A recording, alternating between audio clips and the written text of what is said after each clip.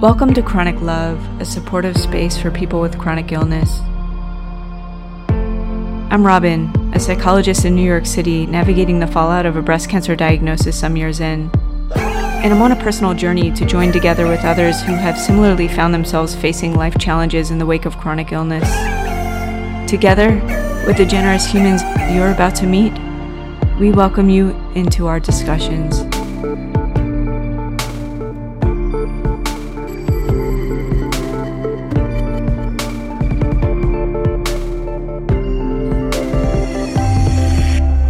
As women, they're like, oh, well, she's just complaining or she's just whiny. Women are just weak and that's why.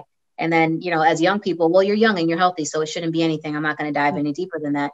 And then the African-American part of things is like, well, what's your insurance like? You have all of these different factors that play into how you get treated in these healthcare systems, and how they look at you, in these healthcare systems when you go in there. And when you have cards stacked against you, you have to fight twice and 3 times as hard. 3 cards stacked against you, 3 times as hard, because you have to combat the woman field, you have to combat the Black field, and you got to combat the young field.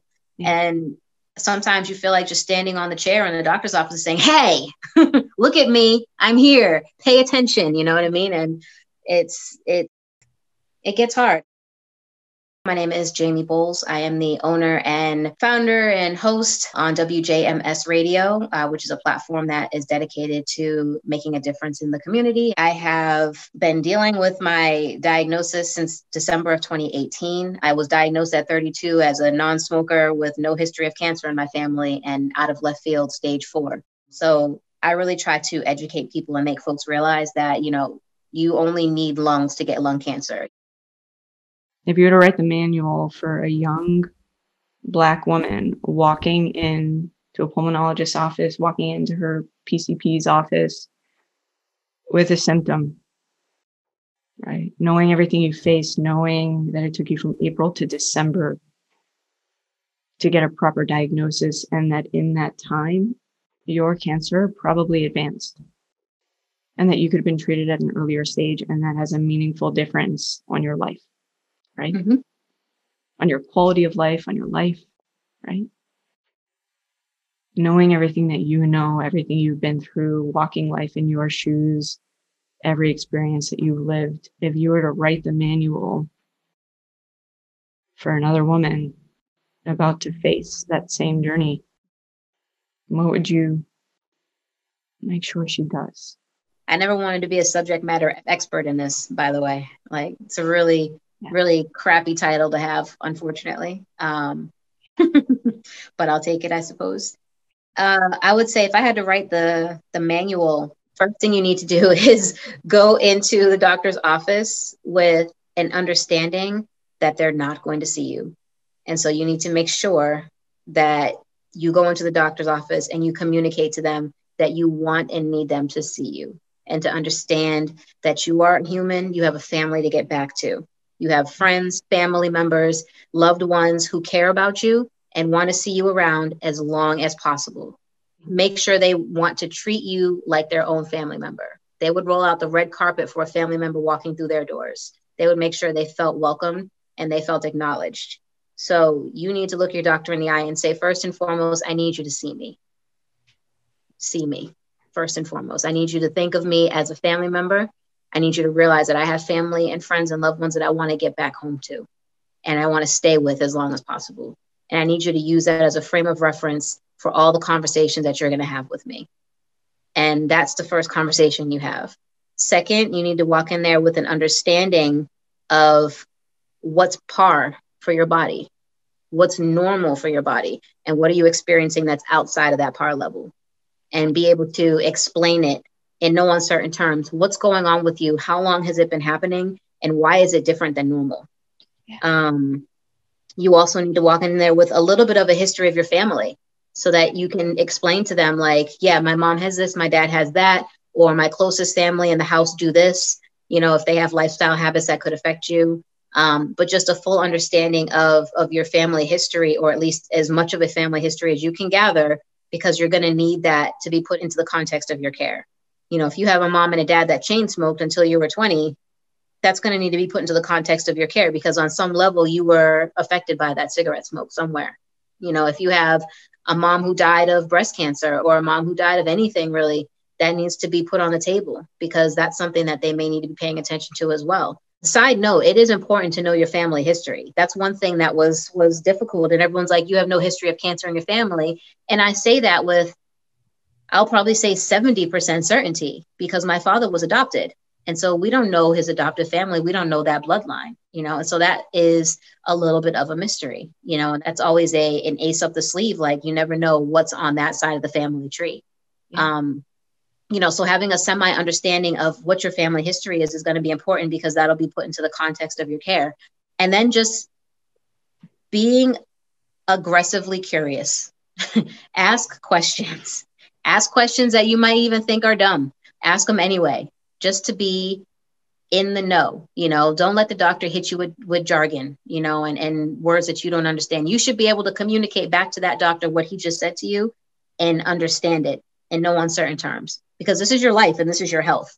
And so if you don't understand what's going on with your body, you're already out of control because now you're letting other people dictate what is and what isn't because you don't know what's really happening. So those are probably the top things I would say. And then just understand that doctors are human. Understand that nobody is making doctors the end all be all. They're not Jesus. They're not God. They are regular men and women who just went to school a little bit longer than we did and studied things a little different than we did. They're going to make mistakes. Not everything they say is gospel. Not everything they say is going to maybe be applicable to you. Not everybody's the same. So understanding that doctors are fallible. And so just because your doctor says, X, Y, and Z, don't be afraid to get a second opinion. Don't be afraid to get a third. Don't be afraid to talk to family and friends and just be like, what do you think about this? Don't be afraid to speak about the diagnoses and the things that people are telling you about your own health to get a general consensus so you can have a full idea. Because if you only take one person's opinion on it and use that as gospel, you're not always going to be happy with the results. You just set up the manual though. Yeah. I set up the outline. The outline of the manual. I mean, I think those pointers are incredible. They're incredible. And I would just add on to that last part, if I may, doctors are human. They're fallible, as you said. Mm-hmm. If something doesn't make sense to you, or if something doesn't feel right for you, you have every right to speak up, to say this thing doesn't make sense for me, or, I prefer to get this scan ordered sooner. This advocacy needs to happen. Something that I always say is that nobody will safeguard your life and your healthcare the way you will safeguard your life and your healthcare. Absolutely. Nobody. And I think being aggressively curious is how you also combat some of those cards stacked against you. Because when you ask questions and you take an active interest in your health, they have to take an active interest in your health too, because they have to answer the questions that you're asking and they have to explain it to you in the way that makes sense for your life. And so if you show that you care and you show like, well, I don't understand what that means. Can you explain that? Well, I did X, Y, and Z. How does that factor in? All of these kinds of things. When you start asking questions and start really breaking down what they're saying to you, they see you. They have to pay attention to you. You break past that barrier. Well, she's young, well, yeah, she's young, but she knows what she's talking about. Or, she's Black. Yes, she's Black, but she's got a family history and she knows exactly what she's got going on and, so on and so forth. Yeah. Because it's always just assumptions that, young people don't care about their health or, we have such a varied history as African Americans that we don't know our history and stuff like that. We don't know our fathers and our mothers, things like that. Knowing all of these things and asking questions and being aggressively curious and being actively invested in your own health is how you combat those cards that are stacked against you. Show that you care and you force their hand to care. Yeah. Force their hand to engage with you. Mm-hmm. Right. Yep. You don't let them just pop on to the next patient after 10 minutes. You're like, no, you're going to spend 15 to 20 explaining this to me because I need to know why this is happening and how I fix it. Yeah. And it better make sense. Yeah. So that's how you combat that. Yes. So, hey, Jimmy, I have to say, just even that, just that little chunk of wisdom, somebody hearing that, it could be life-changing. Yeah. Things that I wish someone had told me when I started on my journey. Yeah. That's what the title of my book would have been. Things I wish they would have told me. Yeah. You know. Or maybe what the title of your book will be. Yeah. Yeah. If you're watching this and resonating with any of this, we want you to know that you're not in this alone, that you're never in this alone. Until next time, sending love. Until next time, sending love. If you'd like to join us for a candid discussion about your experience with chronic illness, or if you'd like to connect to simply say hello, we welcome you to reach out through any of the social media platforms or through our website, and all of our information is listed below.